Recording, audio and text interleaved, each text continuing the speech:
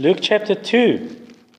So here's the very first sermon for 2021 in our church. Luke 2, and we'll take it from verse 39 to the end of the chapter, which is verse 52. Luke 2, verse 39 to 52. Continuing the series, and the theme for this morning's message is Lessons from Jesus' Childhood. Let's pray together. Great God and Heavenly Father, we bow before you, the Most High, the Maker of heaven and earth, the Creator of all things through your Son, Jesus Christ, all things visible and invisible. You sustain all things, Lord Jesus, by the word of your power. You've come to dwell in us, Holy Spirit, Spirit of the living God, eternal, omnipotent, and omniscient Spirit of the Eternal One, of the Holy One of Israel. Would you open our hearts and minds in difficult times, Lord? Difficult times for many reasons. But we look to you as the slave looks to the hand of his master until the master does good to him. So we look to you. Our eyes are fixed on the clouds of heaven, longing and waiting for the Son of Man to appear and to return, knowing that the day of the Lord is a day of darkness and judgment, but for us who believe, it is a day of redemption. And we pray that you would come quickly, but we also pray that you would save many. In Jesus' name, amen. Now, any good biography, for the children, a biography is when someone writes the life story of someone else. So someone can write on the life of Napoleon or on the life of Julius Caesar. In any good biography, there will be a chapter or perhaps 2 or 3 chapters on the childhood of that person, the young life of that person. But when you come to the biography of Jesus in the 4 Gospels, Matthew, Mark, Luke, and John, there's only a single paragraph devoted to his life as a young boy. There's more on his life as an infant, a baby, when he was born, but his life as a young boy, there's only this one paragraph in Luke chapter 2. And apart from these verses, we really know nothing about Jesus' life from the birth stories until we hit Luke 3 verse 23 when Jesus is 30 years old. That's it. We don't know anything else between infancy and the age of 30 in the life of Jesus. Now, there are some extra-biblical books that think that they do know what happened to Jesus in those years, but the way they describe this is so far-fetched and it's so far away from the biblical Jesus. So, for instance, there's a book called The Infancy Gospel of Thomas. There's the Gospel of Thomas. It's a false gospel. It's not true. And then there's the Infancy Gospel of Thomas, written in the year between 150 and 175 AD. And in that book, there are many instances of Jesus doing miracles as a child. One example is he makes little birds of clay, sparrows of clay, but it's a Sabbath, and then someone goes to Joseph and says, Jesus is doing what shouldn't be done on the Sabbath. And Joseph goes to rebuke Jesus, and as he comes to the stream, Jesus just claps his hands, and these little clay birds turn into real birds and they fly away. Or Jesus is walking in the street, he's a young boy, and another boy runs past him and accidentally bumps him with his shoulder, and Jesus curses the boy so that he dies. Or another example, the same child who died, the parents then go to Joseph and complain, your child is killing the other children. And then Joseph rebukes Jesus, and Jesus is very disrespectful to Joseph, and then he says, I'm going to punish those parents, and he does, and then the parents immediately become blind. Or another time, Joseph is busy in his carpenter shop. He's got an order. He has to make a bed for someone, so it's a bit of income. And then one of the planks is too short, and Jesus just pulls the plank and he stretches the plank, and so Joseph can complete making the bed of this woodwork. And then a number of instances of Jesus raising dead people. Even when Jesus was a child, he raises a baby from the dead. But these things aren't part of Scripture. They're not inspired. They're not in the Word of God. But apart from that, you just read these stories and it's not the genuine Jesus. Jesus loses his temper a number of times. He's very disrespectful to adults, very disrespectful to his stepfather Joseph. And so it's clear this is not the Jesus of Scripture.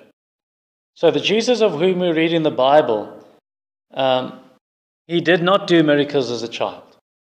That is not the true Jesus. Jesus only started doing miracles once the Holy Spirit came upon him at his baptism. And we see that in Luke 4. In Luke 3, the Spirit comes upon him. In Luke 4, he says, now I am anointed. The Spirit of the Lord is upon me. He's anointed me, 4 verse 18. And then he speaks of doing miracles.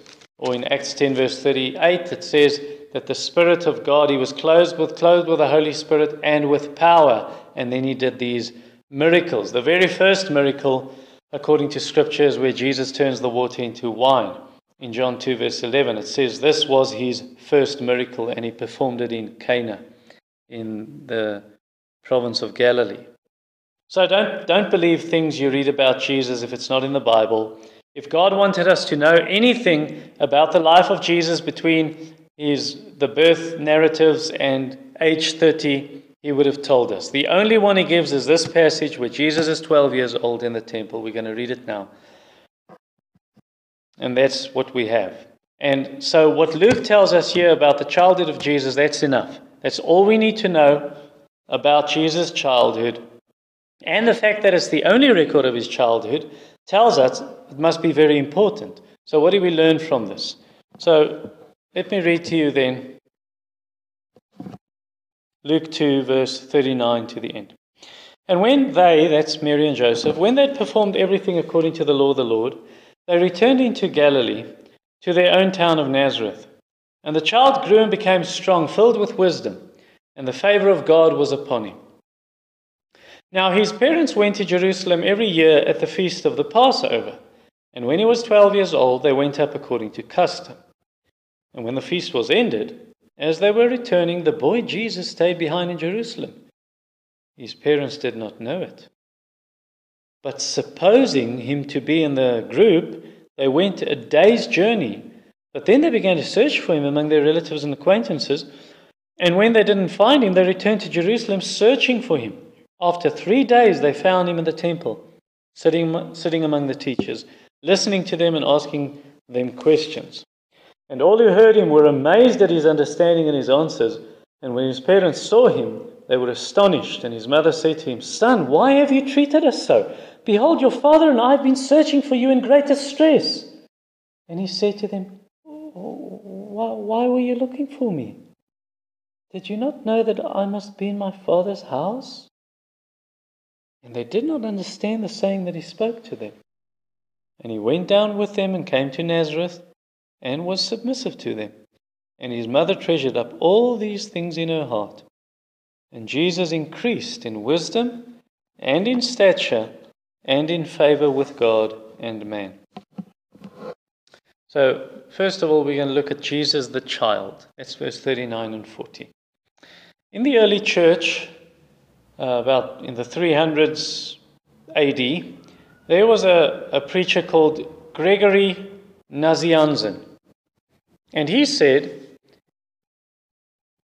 whatever Jesus has not assumed, whatever Jesus has not taken up on himself, is not healed. But whatever he unites to his godhood, that is saved. So what this means is, Jesus saves our bodies, our minds, our emotions, our will, our soul/spirit, He redeems every part of our human nature, of being human, since he himself took that up. He took it on himself. He became fully human. He made it his own, and that is why he can redeem every part of us. Not only our souls, but even our bodies, our minds, our emotions, and so on.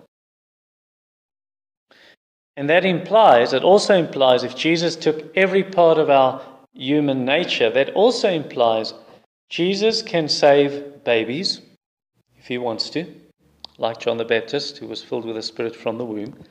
He can save toddlers, like a 4-year-old girl in the time of Jonathan Edwards called Phoebe Bartlett.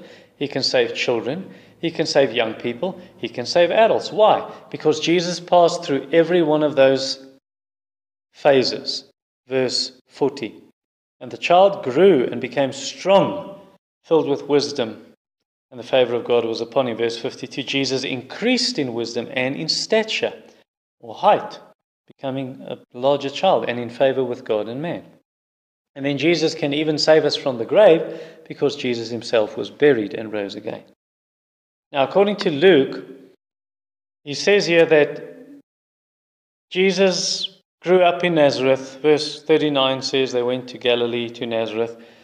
And the reason he went to Nazareth is because that's where his parents lived. Verse 39 says, after they performed everything commanded by the law, according to the law. So Jesus is circumcised. Mary brings the sacrifice for herself. Jesus is dedicated to God. He's set apart to God as the firstborn, as we read in verse 21 to 24, all those things. And now they return to Nazareth, but really they don't immediately go back to Nazareth from the Jerusalem temple. They first returned to Bethlehem, according to Matthew 2, and that's when the wise men came, and Herod murdered the children under 2 years of age in the area of Bethlehem, and Joseph and Mary take Jesus and they flee to Egypt. And it's only after King Herod dies, Matthew 2 tells us, that Joseph now takes Mary and Jesus and they return to Nazareth. So really, Matthew chapter 2 fits in nicely between verse 38 and 39. Nevertheless, they're back in Nazareth now. That's where his parents live, although both Joseph and Mary are born in Bethlehem, but they live in Nazareth. That's where their house is, and so Jesus goes with his parents. And then they also go to Nazareth to show that Jesus is not very important in the world's eyes, because Nazareth is a town with a reputation, a bad reputation, like Brakpan or Nigel, or they'd say like Kempton. John 1, you see Nathanael saying, can anything good come out of Nazareth? And Matthew 2 says he will be called the Nazarene. All right, so they go back to Nazareth, and I think to draw a lesson from this, do not think that your background prevents Jesus from making you a new creation and from forgiving you of your sins and of giving you the treasure of heaven, the treasure of eternal life. To the Lord Jesus Christ, it does not matter who you are, where you're from, what your background is, and what happened to you. It does not matter if the world sees you as unimportant. What matters is what God thinks of you. And according to God in Romans 3 and Romans 5 and Romans 6, God sees you as a sinner. God sees you as a sinner who deserves death. But if you believe in his Son, Jesus Christ, then he sees you as someone who becomes part of his family. Are you part of that family? Are your children part of that family? Is your family part of that family? Now, you cannot believe for your children and your loved ones, but you can share the gospel with them, and you can pray for them, that God would save them and open their eyes, and you can set a godly example of godly living, and you can read the scriptures and pray during family devotions, and you can discipline your children when they sin, and you can love them, and you can bring them to church every week. Not send them to church, but bring them to the worship services where the church gathers, where the people of God gather. And more than that, you cannot do. So do not try to do the Holy Spirit's work by forcing your loved ones to say the sinner's prayer, to say some kind of prayer after you, and you repeat after me, and then you think they're now saved. You should simply fulfill your duty as a Christian toward your family, and then you leave it in God's hands. And perhaps you've already messed up because you didn't do what God wanted as a parent, and you've messed up, but the Lord can forgive you if you will ask. And then you ask the Lord, please will you do what I cannot do, Lord? And then you remember that God can save people from any age group because he himself became a man and lived through every age group. As a baby and a toddler and a child and a young person, a teenager and an adult. And he knows the needs of all, so he can help and save. So Jesus grew, became strong, it says. So his body grew, but he also grew spiritually. In his mind, he was filled with wisdom, verse 40. And he grew spiritually, he grew wiser, obviously through the word of God and prayer, and through what his parents taught him. And he grew in favor with God, it says in verse 40. And I'll say more about this later. Number 2. Jesus the 12-year-old. That's verse 41 to 51. Now, when I was 12 years old, I remember my very first prayer meeting at the Baptist church. I wasn't a Baptist. My friend invited me to the Baptist church. I went to the prayer meeting with him on a Wednesday evening, and I was second in line to pray. We sat in a circle, adults and kids mixed, and I prayed second, and after that somewhere I fell asleep. And when I woke up, I was the only one left in the church building. Everyone was standing outside drinking tea. I remember as a 12-year-old taking my Bible with the same friend. Him and I went to the golf course, and we took our Bibles and sandwiches, and we sat there reading. I remember with the same friend when I was 12 years old that him and I had a fight, and we decided to no longer be friends. And it was quite difficult for a 12-year-old. Much sadness, but we did sort things out and become friends again. I remember as a 12-year-old promising other children at school that I will sponsor them for the park run.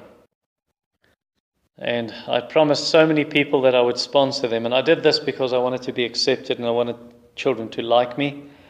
And my mother found out about this. She called my Afrikaans teacher and said, my son cannot do this. It was a mistake and we cannot afford it either. And she completely understood. She completely understood. So I look back at my life. These are a few incidents I remember. I look back at my life as a 12-year-old, and I remember that I had some good desires, but there was a lot of sin also. So what must it be like? What must it be like to have a 12-year-old who never sins? Well, the only parents in the world who knew that was Mary and Joseph, because Jesus never sinned. And what Luke describes now is Jesus at 12 years old.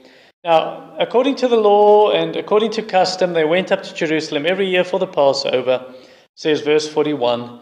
And then they celebrated and they remembered how God delivered his people Israel from Egyptian bondage, from slavery in Egypt. So that's what they go for. And little did they realize, as they go to this Passover every year, little did they realize that 18 years later, their own son, or at least Mary's son and Joseph's stepson, Jesus, would fulfill the Passover when he was slaughtered as our Passover lamb, when he died in our place so that we would not be punished for our own sin. Jesus, our Passover lamb, 2 Corinthians 5 verse 7. Behold the Lamb of God who takes away the sin of the world, John 1 verse 29. And so here is Jesus now. He's not there yet, but here he is now as a 12-year-old sitting in the temple. Now, remember at 13, we know, many of us know that Jewish boys then have their bar mitzvah, where they really become full members of the covenant, or in that time it wasn't yet called bar mitzvah, as I understand, but he would become a full member of the synagogue at age 13. But now he's 12, and he already knows more than any of the rabbis. Jesus was the smartest person ever in history, the most intelligent human being who ever lived, ever. He was wiser than Solomon, says Matthew 12, verse 42. And it's not only because he is God and he is omniscient and he knows all things. Even in his human nature, he had a higher IQ than anyone who ever lived or will live.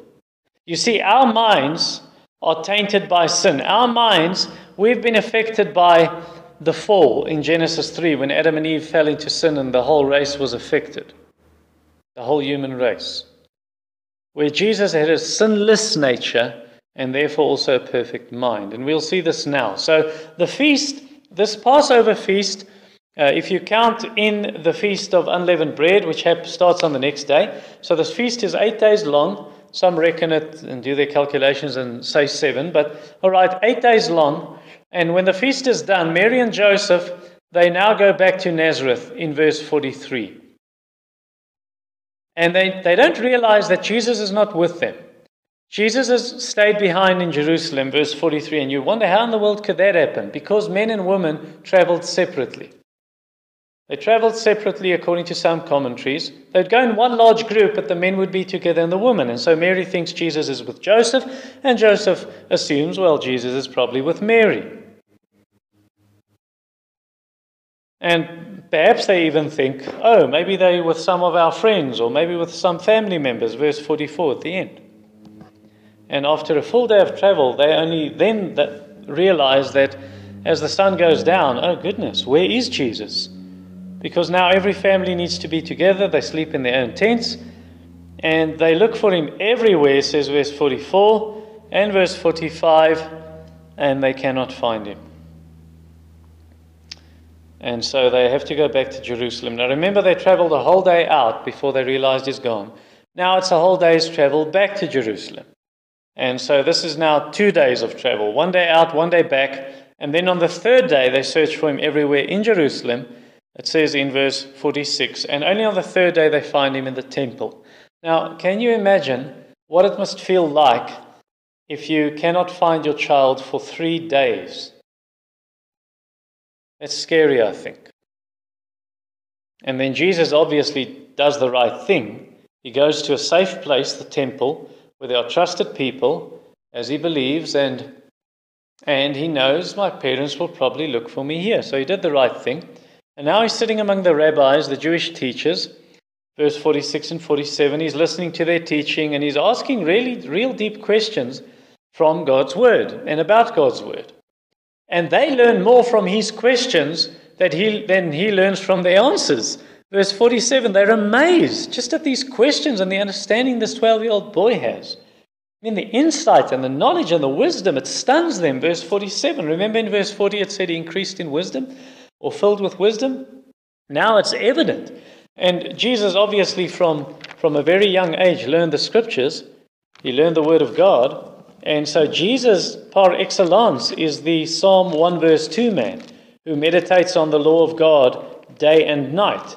Par excellence, he's the Psalm 119 boy who also meditates on the word and loves the word and so on. But in particular, verse 97, how I love your Lord, it's my meditation all the day.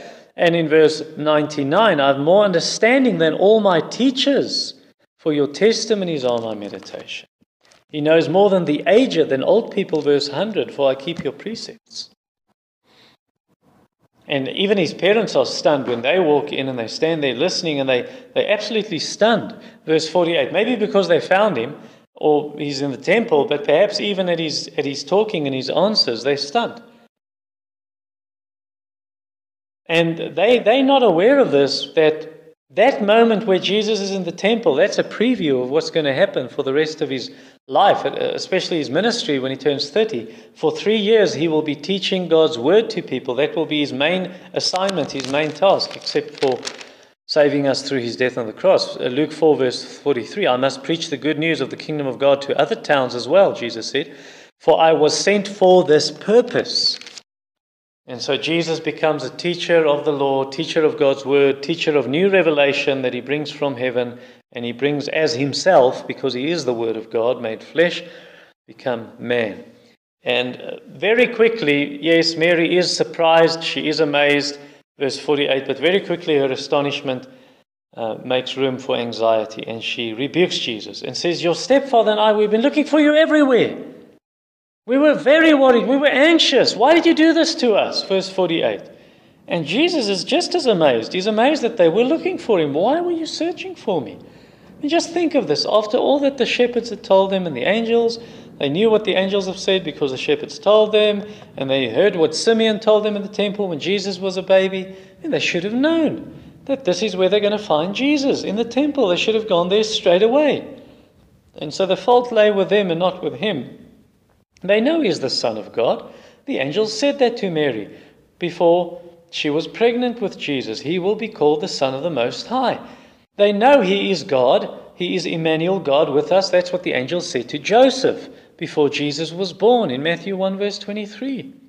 And so Jesus, they should have understood, he must be in his Father's house. He wanted to be in his Father's house, verse 49. So Joseph and Mary, they should have understood that God is his Father, while Joseph is only his earthly father. Not really his father, but his stepfather. So verse 48, when Mary says, your father and I, Jesus responds, my Father's house. Verse 49, my heavenly Father, that's my real father. Joseph is only my stepfather. But they didn't understand this, verse 50. They didn't understand. How can it be that someone is human, but he also calls God his own Father, and he himself is God? What does he mean? They didn't understand.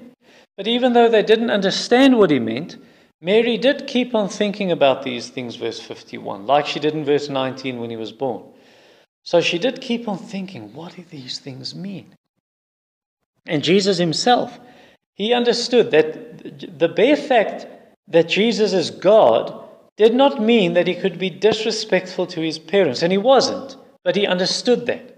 And that is why he submitted himself to them. Verse 51. He went back to Nazareth. He was submissive to them. And he did not merely subject himself to his parents as an example for other children. To say, children, I submitted to my parents, you should do the same. Children, I even submitted myself to my stepfather. You should do the same. That's not the main lesson. There's more than this. So let me explain it this way, by starting perhaps to ask you some questions. So the young people here, and even for us who are older, and think of your own life as a child. When you were a child, were you disrespectful to your parents? And even now, children, are you disrespectful? Do you speak in a disrespectful way to your parents? Do you roll your eyes when they tell you to do something? Do you challenge their authority? Do you say to your stepfather, you're not my dad, you cannot tell me what to do?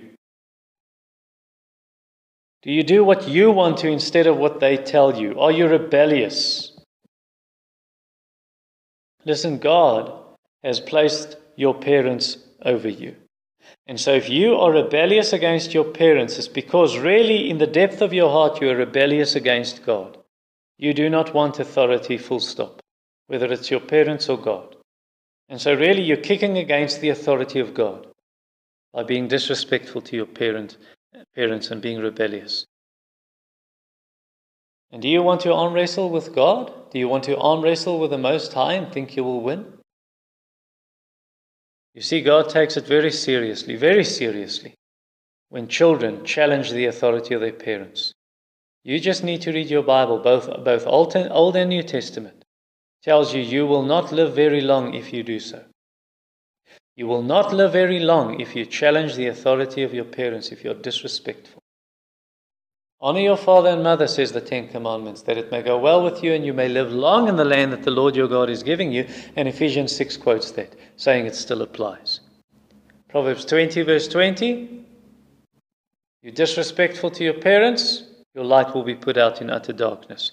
Your eyes will be pecked out by the ravens, you'll be eaten by the vultures, says Proverbs 30 verse 17. Jesus even said in Matthew 15 verse 4, he quoted the law as saying, if you're disrespectful to your parents, you don't honor them, if you curse your parents, you must die. So God is very serious about this. So what should we do? Because since none of us have obeyed God in this, none of us have been an example in this, none of us have done this perfectly, all of us. There was a stage somewhere where you were very disrespectful and dishonoring to your parents, perhaps not openly because you would get a spanking, but perhaps in your heart or in your mind you despise their authority. And this is where Jesus comes in. You see, Jesus honored his parents perfectly, verse 51. Jesus never sinned. Many verses in Scripture say that. 1 Peter 2 verse 22, one example.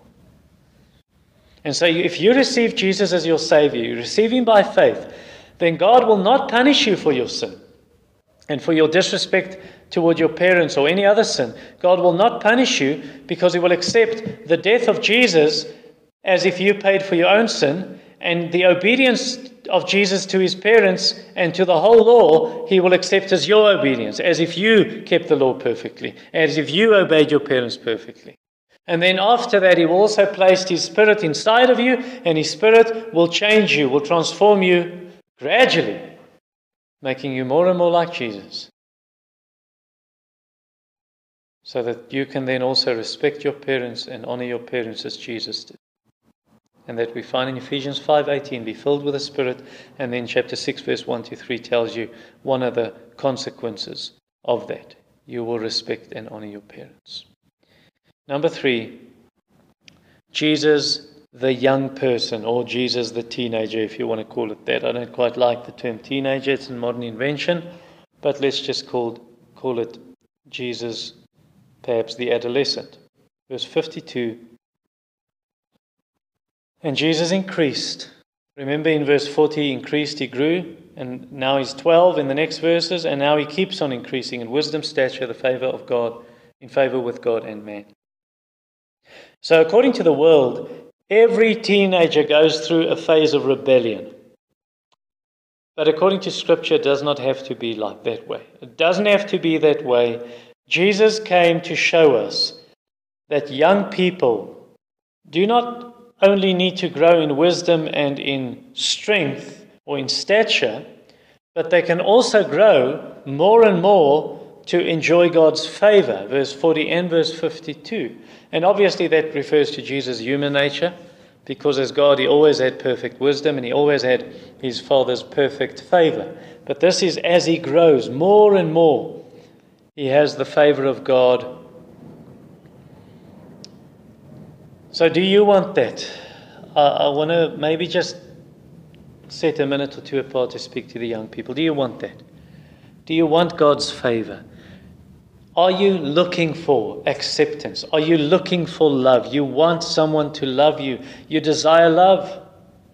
You want to belong. You want to be part of a family where you are accepted.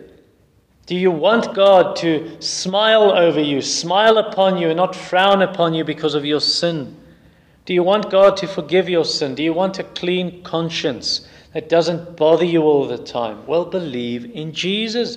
Believe in Jesus, and then God will no longer see you, he will see his Son. He will be well pleased with you because of his Son. If we believe in God, it is possible to please him only through faith, says Hebrews 11 verse 6, just in different terms. You can go and read that. And then you'll have these privileges that I just mentioned. This love and acceptance and forgiveness and a clean conscience and so on. Perhaps you're an older Christian. And you've been a Christian for a long time, but you're still actually, spiritually, you're a baby. You're a baby. You're not mature spiritually. You keep on backsliding, keep on turning away from the Lord.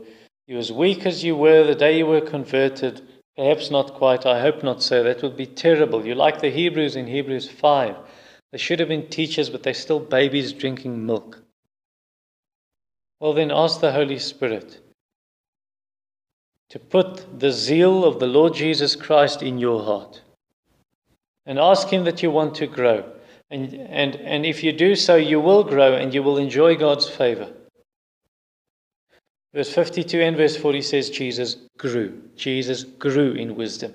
And for yourself, you need to say you are not growing as you ought. Jesus grew even as a kid. So you ought to be ashamed of yourself. You've been a Christian for so long. And here's a 12-year-old boy. You can say, yes, but he's God. Yes, but he did not draw from his divine nature and cheat, quote unquote, to make himself grow spiritually. He had to do what we did because he became human in every way.